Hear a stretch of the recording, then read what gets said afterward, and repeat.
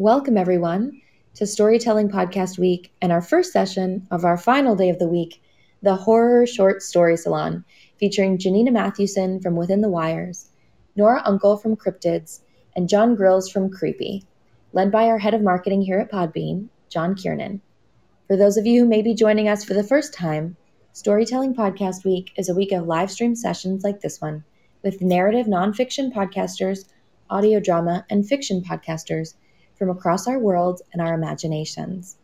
If you have a chance, check out the recorded episode showcase featuring some exclusive and favorite episodes on the Storytelling Podcast Week channel from many of the podcasters participating. You can also replay the live streams from the week on the Storytelling Podcast Week channel, so make sure to download the Podbean app and follow the channel to receive notifications in real time about all of the live streams and specially released episodes of the week. Storytelling Podcast Week is brought to you by Podbean. We're a podcast hosting and monetizing platform and home to over 500,000 podcasts. And as you're joining us for this session, you can see we also offer the ability to live stream directly from the app to your audience with Podbean Live, where podcasts come to life. For everyone listening, you can also start your own live stream for free on Podbean.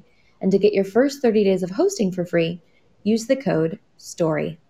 And now we'll hand it off to John. Hello and Perfect. Norma Jean, thank you so much for the introduction. And I am very excited to be here with Janina Mathewson, Nora Uncle, and John Grills to really dive into the topic of horror. And especially, I'm really excited because we get to hear some horror stories today. So once again, I want to thank our guests for making the time to come to our show today.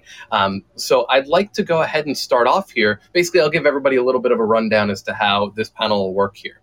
As we have some of our esteemed horror aficionados here, I think we'll go ahead and we'll introduce each one as they come in for their panels here and they come in for their story reading. And what we'll do is we'll give each of our panelists about a minute or so to introduce themselves and tell us a little bit about the inspiration of and talk a little bit about their story. Then we'll hand it off to them to give the reading of said story. After that, I think it would be really cool if we had the other participants give some feedback and give their opinions about what they thought of the excerpt. So if that sounds good with everybody, then we shall get started here. And I'd like to start off with Nora Uncle here. Nora, thank you for being part of Storytelling Podcast Week, the Horror Short Story Salon. Thank you so much for having me. Of course, yeah. So let's go ahead and jump into yours. Give us a little bit of background as to what you're going to be bringing us today and some of the inspiration around what was the catalyst for the story. Sure. Yeah. Well, I'm very excited to be, although a bit nervous to be sharing stories next to two others, such wonderful horror creators. So bear with me on this one. But I was really excited to try and write something in more of a short form variety. I typically write a lot longer form, either in feature films or in longer form radio drama like Cryptids.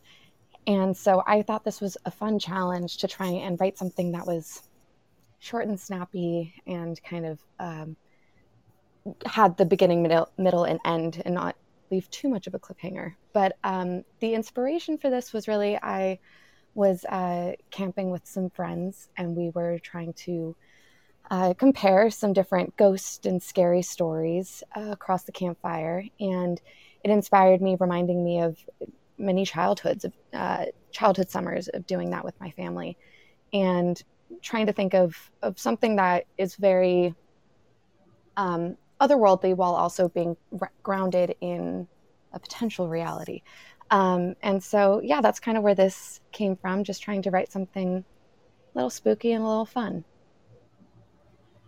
That's terrific. And what is the name of the story that you'll be reading for us today?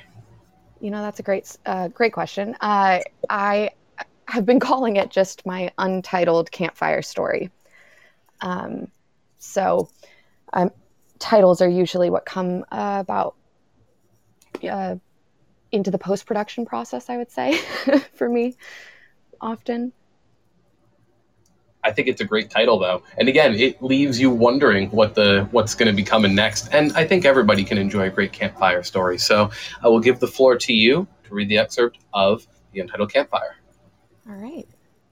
Do you want to hear a scary story? My dad asked my mother and me as we sat around a campfire. It was late August, and the day had been a scorcher. The night was pleasant, but there was an eerie breeze that whistled through the pine trees like a whispering spirit. There were no stars in the sky, no moon either.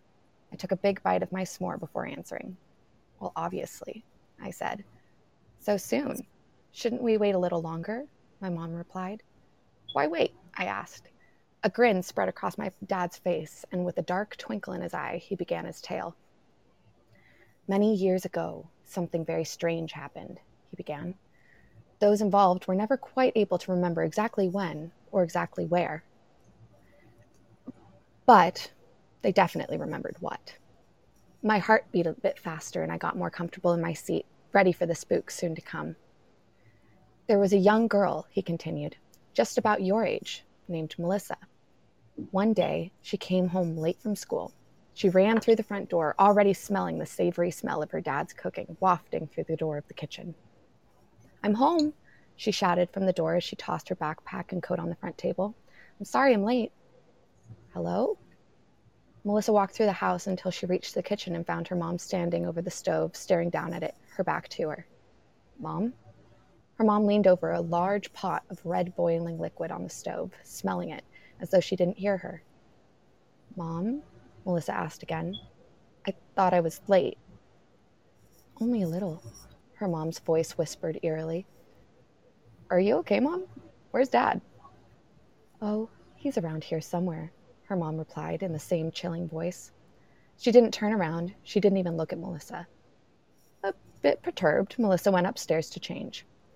On her way, she tripped on a shoe left on the stairs. Ugh, Ian! Melissa shouted at her brother's closed door. But that's when she noticed drops of blood covering the shoe, and a fresh smear of blood across the wall. She touched her finger to the blood, and it came away wet. Melissa's pace quickened as she continued up the stairs to her brother's room. Inside, angry, shouting music blasted so loud it almost sounded like real shouts were coming from inside the room. Melissa knocked at the door, but no one answered. She knocked again, but it was only met with louder music. Confused, she went to her room just as her phone began to buzz with a call from her boyfriend. Hi, babe, what's up? Melissa answered, slightly out of breath. I'm not feeling so well, Brian's voice choked out. What's wrong? He didn't answer. His breathing got heavier. My parents are being really weird right now, Melissa said, glancing at her door, her mind on the odd stew her mother stirred downstairs and the blood on the wall. Would you maybe want to come over for dinner? On the other end, there was only silence again. Brian's strained breathing was gone too. Brian, Melissa repeated, to still no answer. A click and the phone disconnected completely.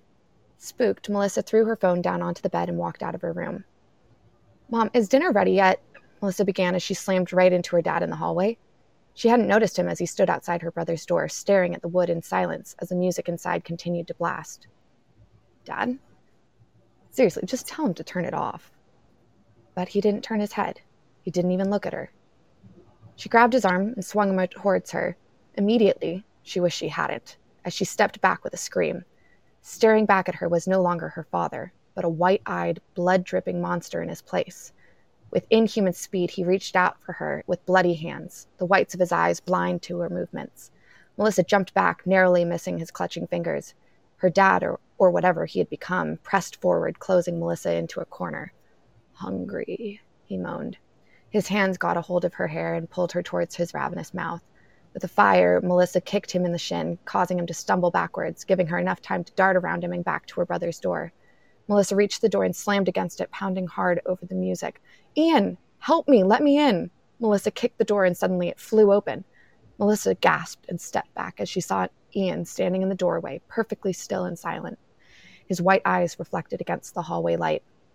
Flesh hung from his teeth and teenage stubble. Hungry, Ian mumbled, reaching his dirty fingers out for Melissa. She tried to dodge them, but wasn't quick enough. Ian got a hand around her arm and began pulling her towards him. With all of her strength, Melissa pushed suddenly against his chest. As she stepped backwards, she tripped and tumbled down the stairs. When she landed, she could hear both her father and brother following after her, stumbling from their ravenous hunger. Melissa rubbed the elbow she'd fallen on and ignored the dizziness plaguing her head.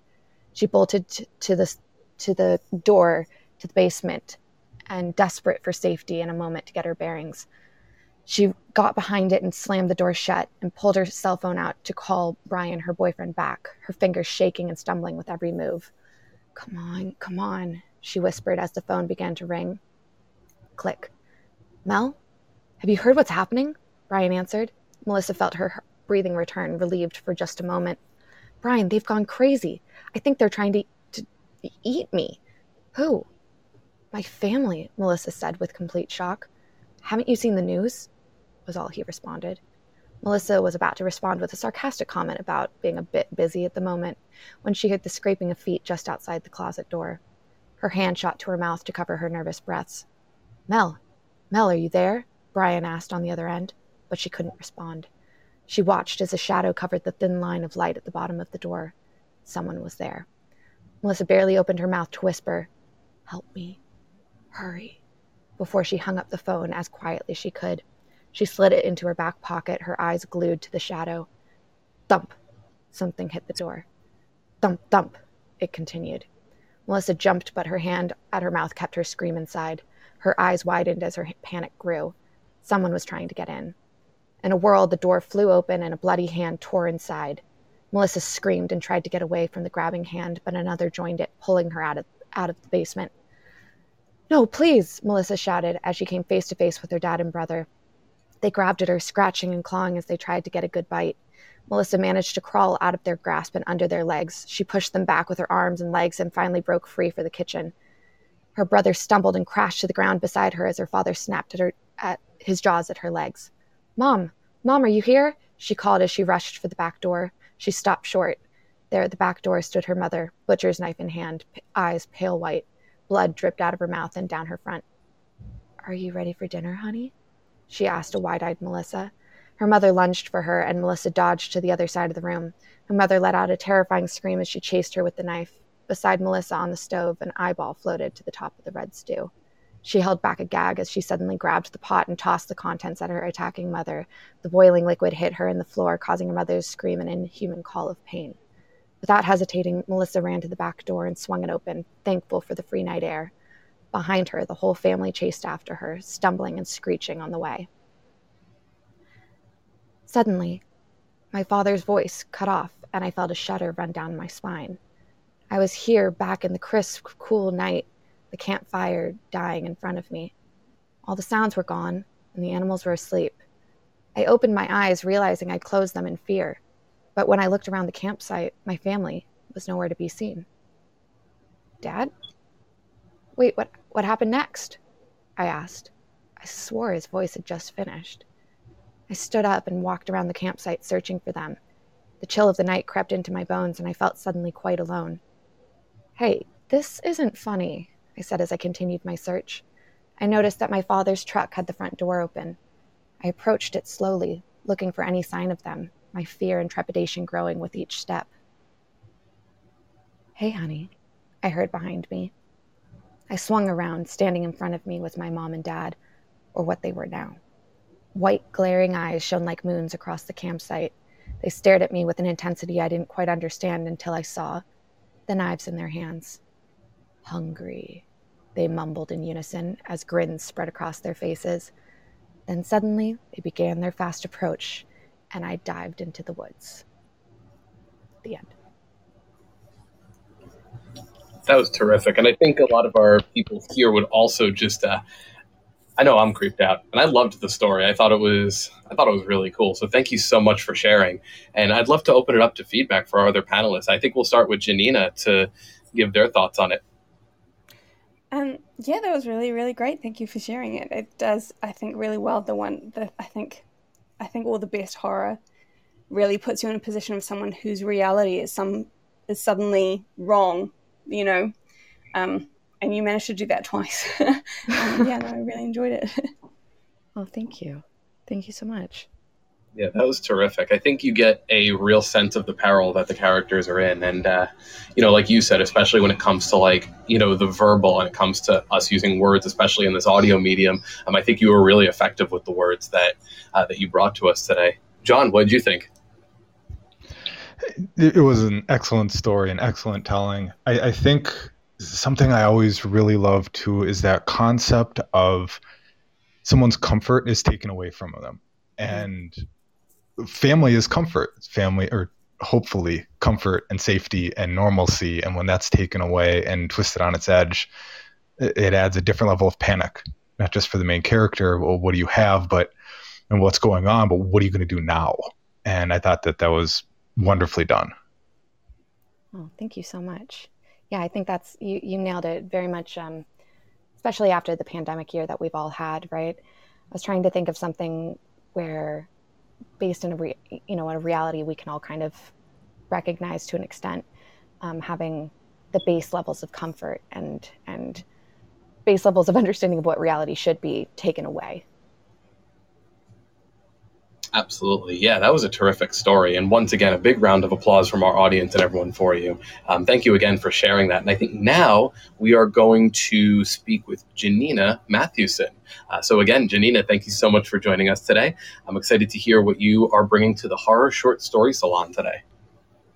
Well, I think I have to thank you for inviting me to sort of buck the trend of the Salon and ask me to share an excerpt from a novel, actually, that I have coming out this year, co-written with my Within the Wires co-writer, Jeffrey Craner. So, yeah, it's not a short story, but I'm going to read just a little bit of chapter 1. It's the first reading I've done of this book, so I guess I'm a bit nervous about sharing it, actually. It's the first time I've done it with this one. Not whatsoever. And give us a little bit of backstory. What was the inspiration for the novel? Yeah, so it's called You Feel It Just Below the Ribs, and it's set in a sort of alternate history starting in the early 20th century, if things were different. It sort of lives through a world where instead of just having a couple of terrible contained wars, if we had decades and decades of war to the point where the population was decimated and society was forced to radically alter how it operated in order to survive. And it follows one woman's journey both through the conflict and through the morally questionable tactics that are used to rebuild the world in the aftermath. It sounds terrific. And I think that there's a lot of groundwork that's been set in the horror genre around that kind of topic. So I know you said you aren't necessarily a horror author by trade, but I think it very well fits in with the topic of the podcast panel that you're on. So whenever you are ready, please feel free to read us the excerpt from You Feel It Just Below the Ribs. Thank you. Okay. I was born into the apocalypse. It's probably unhelpful to throw around a word like apocalypse, and to be honest, I couldn't tell you whether it's even apt. It looked like an apocalypse from here, or from now. From a distance, it looks like the world ended. Maybe it did. And I suspect this isn't something people like to admit. I've seen a lot of people who lived through that time not admitting this. It didn't feel like an apocalypse. It just felt like life. For the most part, anyway. I'm sure there were moments, I'm sure there were times when the constant presence of catastrophe shook my bones, but for the most part it went unnoticed. Familiar, like a nearby train that passes every day. Moments pass, and it's hard to focus on the chaos about you, war and disease for miles around, when what's in front of you is so close. I grew up at the end of the world, and all that mattered was what was for dinner. The generations who did not experience the Great Reckoning think of it as a cataclysm with a clear beginning and end, like a curtain opening and closing on a 40-year-long epic tragedy. But the end of the world comes neither with a whimper nor a bang. It unfurls its blossoms slowly, majestically, one moist black petal at a time. When I was an infant, the reckoning was merely a war, born of allies and treaties, of minor uprisings leading to fists pounding across podiums, across continents. The war was messy and sprawling, having nothing to do with land or resources or acquisition. It was driven by nationalist identity crises and temper tantrums. It was waged by vast families with hurt feelings and destructive weapons standing under flags. I was born into war, and I grew up in something much, much worse. People tend to look at events of mass eradication as if they're simple, finite. A pandemic kills 100,000, an earthquake kills 5,000, and then it's done. We tend not to look too closely, so we miss the fact that disease, wars, and storms linger long after they're gone. The tornado passes and you are unscathed, only you die weeks later because of dehydration, malnutrition. You fall ill and seek assistance, but what medical facilities remain are overwhelmed by those with missing limbs or shattered bones. The idea of an apocalypse is a comfort because it makes death seem like something we can all experience together in a single moment, a colourful firework burst. But mostly death is something you keep to yourself. In reality, the apocalypse is most likely to be you, alone, in a room with the flu.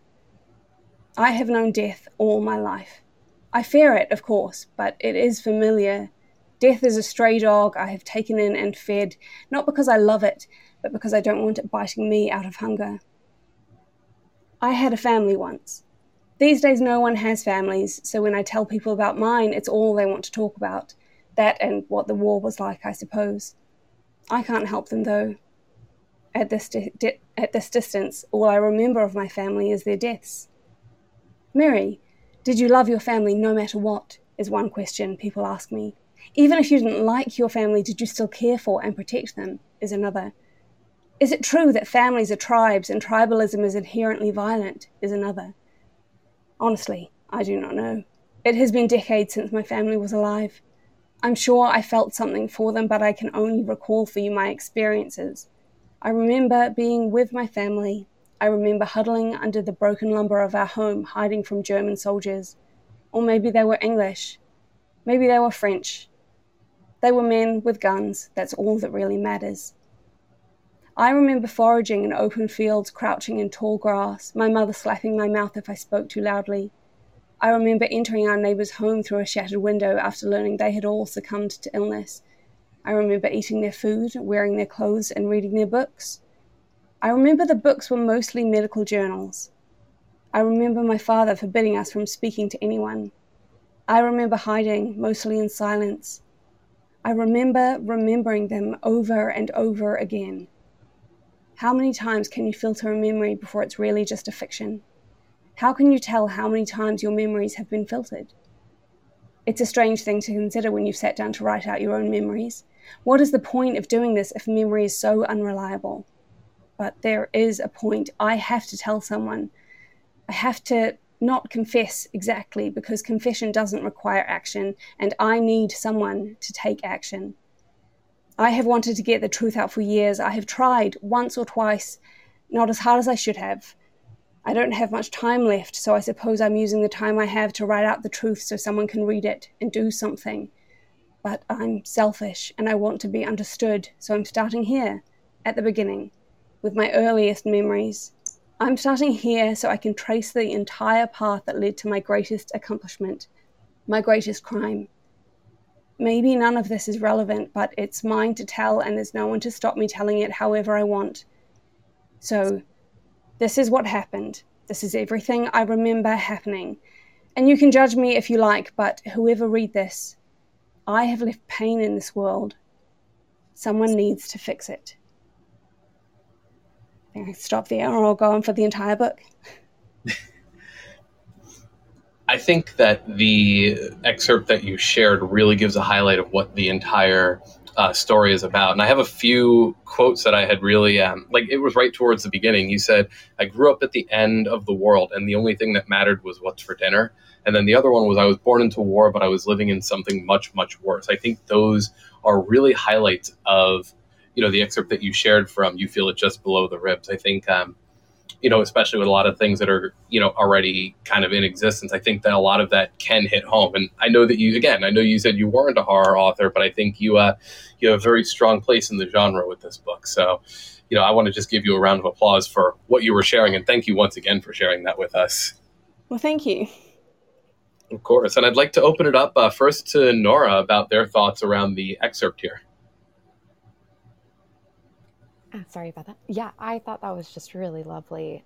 Such beautiful writing and a world that you're really building and creating. I think the horror for me really came through with the tone.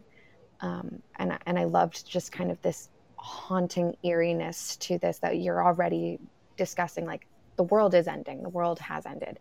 And what do you do with that next? And so the weight of that is really chilling and scary for me. And it also, of course, has so many beautiful correlations to, I'm sure, many people's thought processes over this past year.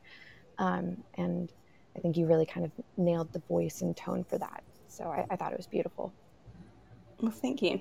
Yeah, I agree completely. And, I think you chose the perfect excerpt too, because I think it really sets the stage for, the world that you've created within this book. And I think that really taking it from that kind of first person perspective of this is my story. And you even said it kind of at the end, like, do what you want with my words, but this is my perspective of it. And, I couldn't imagine being somebody that's in that world or somebody then coming after, like if you think about somebody coming and finding said writings of this person, I think you were just really effective with that. Well, thank you. Of course. And John, I'd love to hear your thoughts as well. Well, as a would-be novelist, I'm not ashamed to say I'm more than a little bit jealous of what I just heard. So, it was beautifully written. I love when it comes to apocalyptic fiction and horror, the loneliness and just that stark reality always stands out to me, especially like novels like The Road. And the idea of your death, most likely you'll be alone in a room with the flu. Just that sadness of, like, even in death, you're just alone, was really heartbreaking and really well done. Thank you. I did write that before the pandemic, but it feels obviously a lot more painfully apt now. Yeah. Yeah, Janina, thank you so much again for sharing the excerpt from the book. And we see that we have somebody that was asking what the name of the book was called. Again, You Feel It Just Below the Ribs is the name that the book is called. When does it come out if it's not out already? It's not out till November. It's published November 16th in the US and Canada. Unfortunately, we don't have international dates yet, but it's available for pre-order from any bookshop in 16th of November. Okay, perfect. Thanks so much. And we'll go ahead and we'll be sure to share it on our social media as well. So again, any media that you have for it, please go ahead and shoot that our way as well. I know our audience would love to be able to experience the full book as well. So we are going to move over to Mr. John Grills. John, how are you today? I'm good. Thanks for having me. Of course. I keep saying John. My name is John, so I kind of feel like I'm talking into a mirror with it, but we have different spelling. So you, sir, I'm excited to hear what you have today as well. So please, I'd love you to introduce yourself, give a little bit of backstory as to what you're going to be sharing with us today. Sure. So I primarily, as a horror story and creepypasta narrator, I tend to read other people's stories. I don't read my own stories very often, but I've been writing a little bit more just to, kind of flex the writing muscles and not get too rusty as far as it's all concerned. I wrote a story called Coffin Birth. I am always fascinated by clickbait articles on "you'll never believe this crazy thing that used to happen" sort of thing. And I read this article on something called Coffin Birth. And then I watched the movie Autopsy of Jane Doe, and I was like, I want to write a story. And this is what came out. Very cool. So I will go ahead and leave the floor to you here. And are you going to be reading? You said there's a short. You said there's a short story, or this is a part of it, part of a bigger. Yeah, it's just a short story. It's only about 1,000 words. Beautiful. So I will leave the floor to you to give us the short story. All right. I just finished writing my resignation letter, so I figured I might as well tell everyone else Not that you know me and not that you care, but still, I think you should know. Up until about 30 minutes ago, I was a morgue assistant. My goal was to be a coroner. I worked in healthcare in some capacity or another since high school, volunteering, eventually getting paid, all trying to build up my experience. That was until Lady X. We didn't call unidentified bodies John or Jane Does for reasons, and the coroner I worked with just called some variation of X. We already had a Miss and Mrs. X, so number 3 was Lady X. Lady X came in without much information. The police said they'd arrived at the scene based on an anonymous call from a payphone at the bodega around the corner. The cops didn't say much, but they usually don't say much. It isn't that important that we know the details of things. It's a body. Nobody really likes transporting DOAs. First responders are there to save lives, or at least that's what the job description says. Showing up just to transport a dead body to people who cut open dead bodies isn't exactly a happy time. Still, there was something about the drop-off that was weird. I know some of it's hindsight, me piecing together things after the fact, so maybe at the time I really didn't think anything was wrong or off, but then again, maybe I did. Lady X was a 20-something-year-old Caucasian female. There were no external signs of trauma and appeared to be near the end of her pregnancy term. I would have guessed at least 32 weeks along. Keep in mind, it isn't out of the realm of possibility for a child to be delivered after the mother dies, but it usually has to be within a few minutes since the fetus relies on the circulatory system of the mother to survive. Short answer, when the mother's brain dead, the fetus won't survive much longer. However, there have been cases where the mother's body was kept alive so the fetus could be birthed. It's called maternal somatic support after brain death. Anyway, back to Lady X. There were no overt indications of decomposition, so the call didn't come in from a neighbor who smelled the body, which we got used to after a while. The body showed signs of rigor mortis, so she'd been dead for anywhere between 1 hour and a few days. I didn't talk with the EMTs who brought her in, but I had to guess they'd check for signs of a fetal heartbeat. Not that all EMTs were 100% at their jobs, but still. By the time she got to us, there was no way the fetus was still alive. So when I was working to prepare the body for autopsy, I almost fell over when I saw Lady X's stomach move. It looked like a rolling wave, the sort of thing you'd see from a baby shifting in the uterus. I immediately called a coroner in, who ran some checks, determined that Lady X was indeed dead, and there was no heartbeat, no brain activity, and there was no fetal heartbeat. When I asked what it was, to his credit, he didn't act like I was stupid or imagining things. He was a pragmatic guy, good at his job. I really did like working with him. If I made it to being a coroner, I would have wanted to be just like him. If I made it that far. No sense in worrying about that anymore, I guess. I was pretty shaken up, and he did his best to calm me down. I just couldn't shake off what I'd seen. I saw the stomach move. I saw the baby move. And that's when he told me about one possible answer. Something I'd never heard of. Coffin birth. Coffin birth, also known as postmortem fetal extrusion, is the expulsion of a non-viable fetus through the vaginal opening of a decomposing body of a deceased pregnant woman as a result of the increasing pressure of intrauterine gases. So evidently, it's possible for a woman to die and for a body to expel the fetus. I guess there have been reported cases in the 21st century even. The coroner told me this was more likely just a matter of gases inside the body building up and causing internal shifting. After a while, he was able to calm me down and told me to take a few minutes, get something out of the vending machine down the hall, and come back to finish prepping. He even went the extra mile and said I didn't have to stay for the autopsy. I'm grateful for that. I always will be. By the time I got back to the morgue, something had happened. The body, Lady X, she was still there, but she was different. Her stomach looked deflated, like a balloon with the air let out. The skin hung limp and almost a pile in the pit that was just 5 minutes earlier her pregnant stomach. and between her legs was a black streak of some substance. I don't know if it was ever identified, but it dripped slow and thick like molasses off the edge of the table. All I could see was that body, that streak. I followed the streak from between her legs off the table and over to the wall of coolers. The wall of 9 cooler doors, normally pristine and shining, and most importantly, closed. A long streak of black tar ran up the side of the wall to each door that was now open. I know for a fact that there were 6 bodies in the cooler when I arrived that morning. But when I looked at that wall, 9 empty black eyes stared back at me. I don't know what happened to the bodies. I don't care. No, that's a lie. I care a lot.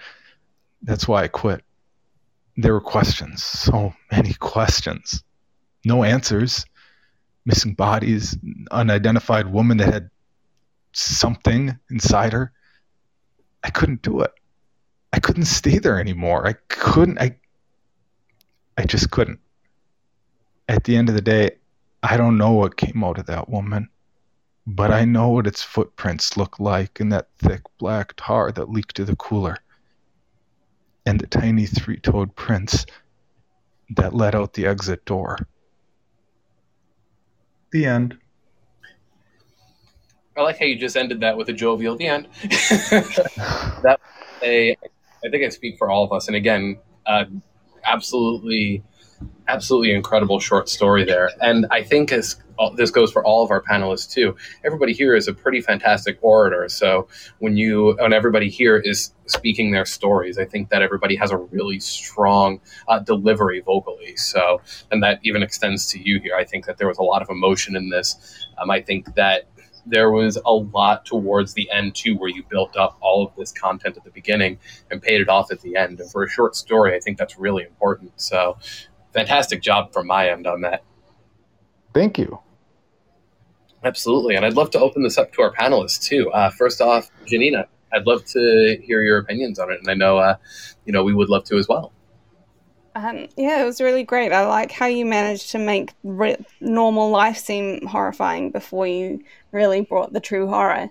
It's always nice to think about how gross human bodies are. Thank you. Absolutely. And Nora, I'd love to hear your feedback as well about the story. Oh, I loved it. I really loved the vibe again. I actually just recently watched The Autopsy of Jane Doe as well, so I was totally just in that world as soon as you said that. And you just really captured it. And sorry with all these film references, but you also gave me some serious alien vibes with that. That just sent some chills down my spine. Just the visuals that you described in terms of the streaks and the creature and the 9 black eyes staring up at you. That was just very evocative. So yeah, just wonderful work. Thank you so much.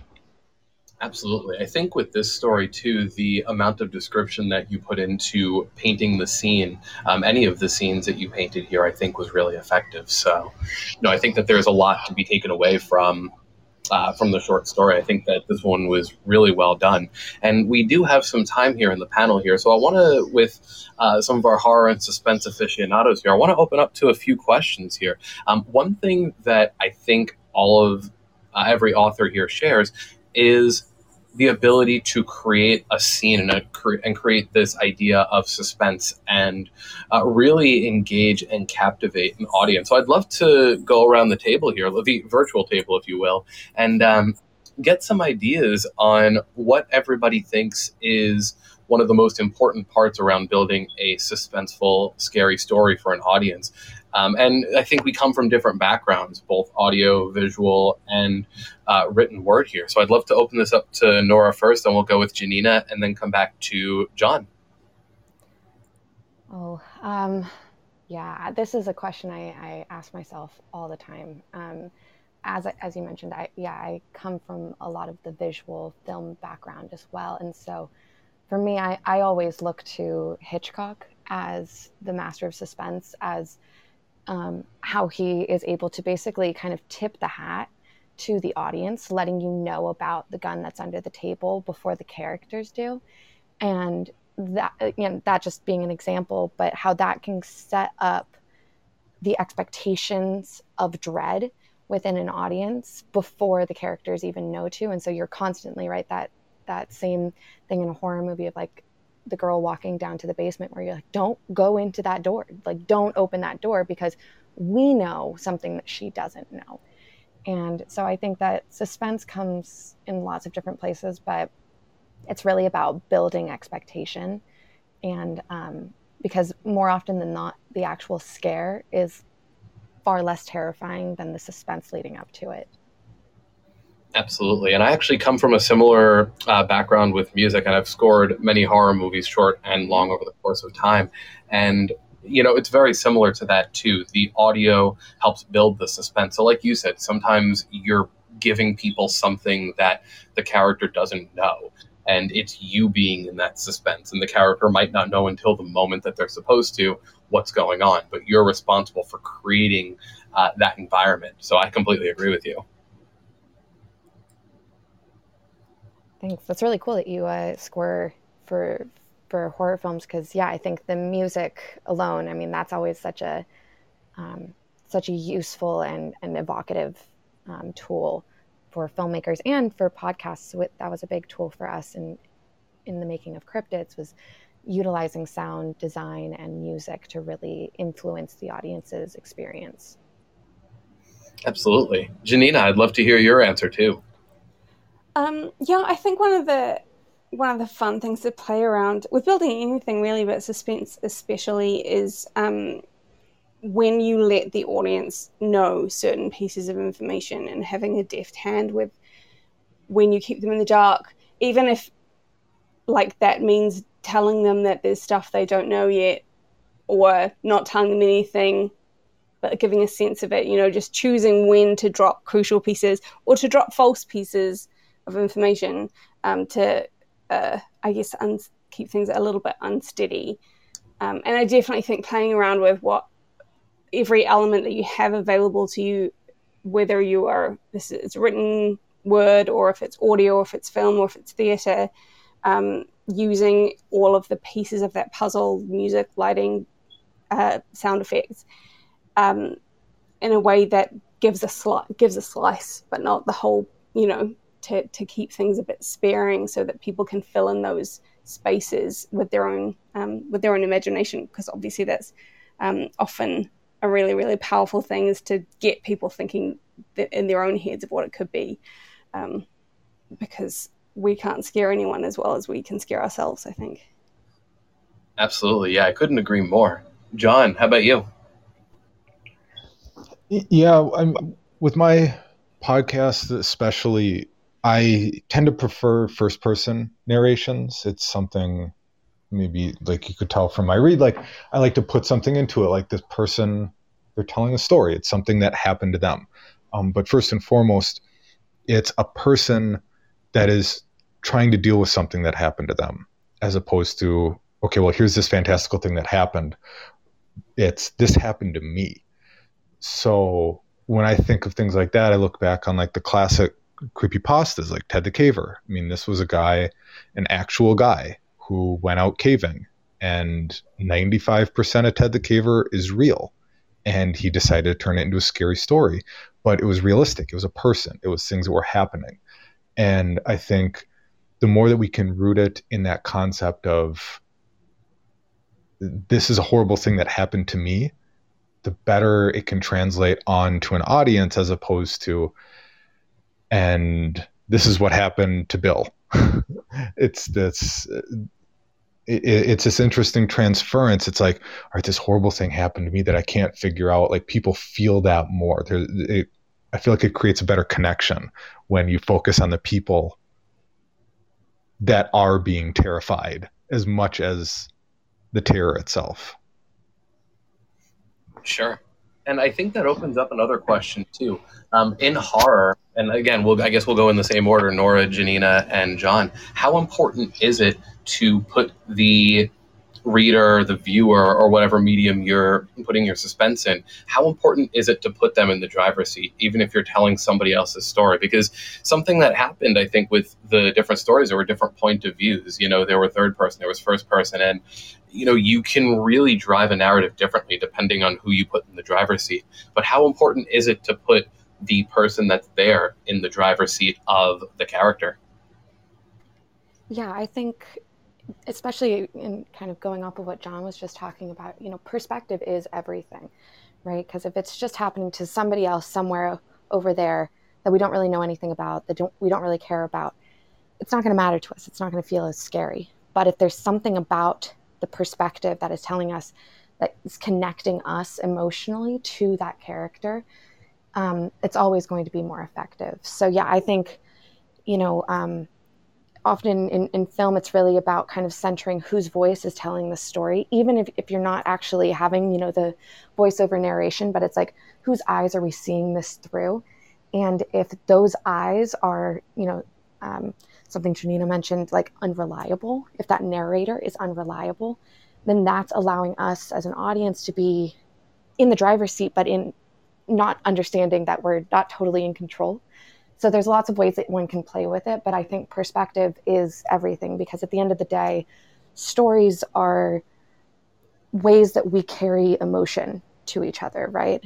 Or it's ways that we can kind of tell about human experience. And so if that's coming to us from an actual human experience, we're going to connect to that, versus if it's just something that's kind of coming out of a void. Yeah. I feel like really putting your audience in the driver's seat is one of those high risk, high reward narrative strategies, because if you can really get them immersed, then there's no payoff that big, and you can do really effective stuff from that. And I always think of the Spanish movie Wreck, where there's this one moment where the camera, because it's a found footage film and someone is carrying around a camera, and there's one moment where the camera is pointing in the wrong direction. So something happens and we're too late to really catch it, which I think is really effective. And it's a really brilliant moment of filmmaking. But also in the same format, often what you see with found footage films is they will have to cheat. You can see them cheat, and something will be left deliberately.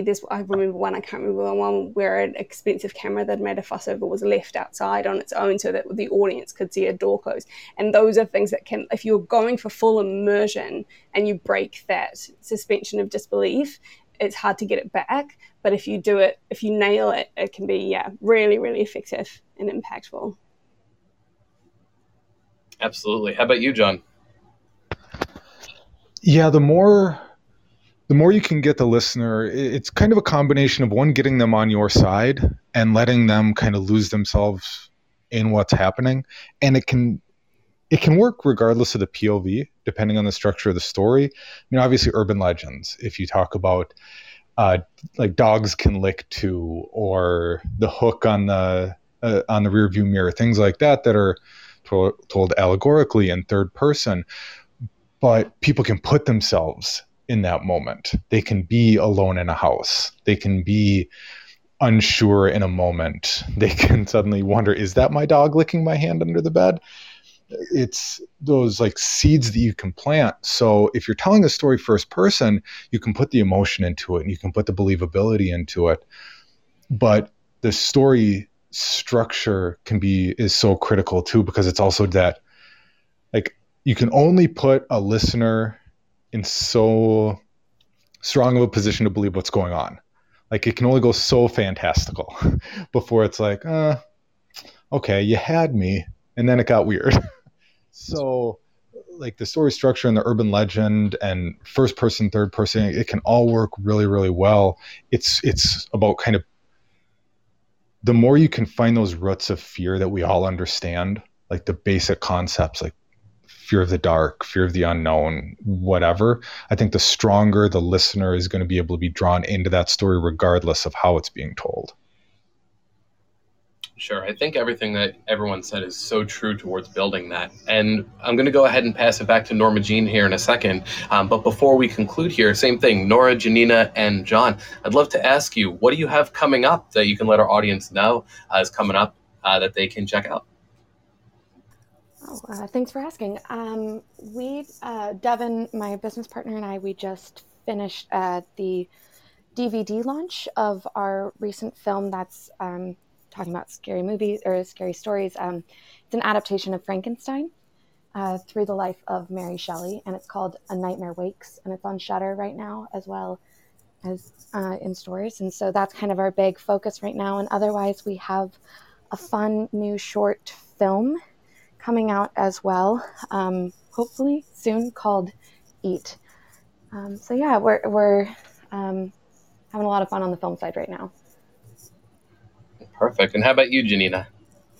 Well, as we've said, the book You Feel It Just Below the Ribs comes out in November, and before that we have my co-writer Jeffrey Craner and I have a new season of our podcast Within the Wires launching on the 12th of October, and that is I think probably our most concertedly horror season so far. It's a proper ghost story, which we're working on at the moment, and yeah, it launches on October 12th.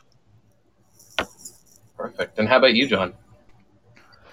Well, now that it's just about August, it's time for me to start getting ready for October. Every year we do the 31 Days of Horror event where we release a podcast episode every day in October. And it takes a whole lot of work. So I might even be working on it once we're done with this call. So can't wait for October to come.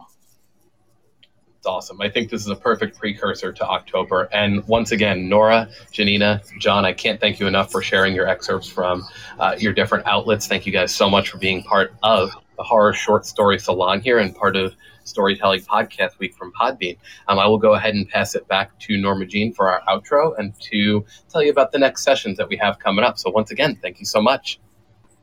Thank you. Thanks, John. Of course. Thanks, John, Nora, and Janina. It's been a true pleasure. And so many exciting things. We have a couple of minutes, actually. We've got about 8 minutes until our next panel. So if there's anything else you guys just want to drop in, I'd love to hear before we read the outro. I'd love to hear if there's any horror that you guys are fans of. You know, I have been rewatching probably for the 5th time at this point, Haunting of Hill House. And was reminded by both of the stories today that were really grounded in kind of human emotion. It reminded me of that show. So that's just something I've been really enjoying again. Yeah, I rewatched recently, I think for like the 3rd or 4th time, The Final Girls, which is a great subversion of slasher film that is surprisingly emotional as well as being funny and fun and scary as well. It's a great film if anyone hasn't seen it. And I've been trying to play catch up on more of my horror reading. I've recently been getting really into Grady Hendrix. I'm currently reading My Best Friend's Exorcism. Fantastic writing. I know the Final Girl support group just recently came out or about to came out, so I wanted to play catch up to read that. Highly recommend. Anything by Grady Hendrix is really excellent. Nice. Those are all really fun recommendations for everyone listening. So we always like to know sometimes what the creators are into. So thank you, everyone, for joining us for this live stream, the Horror Short Story Salon, featuring Janina Matthewson from Within the Wires, Nora Uncle from Cryptids and Wild Obscura, and John Grills from Creepy, led by our head of marketing here at Podbean, Sean Kiernan. If you joined late or want to have another listen to these amazing podcasters or sessions, you can replay the program on the Storytelling Podcast Week channel. Storytelling Podcast Week is brought to you by Podbean.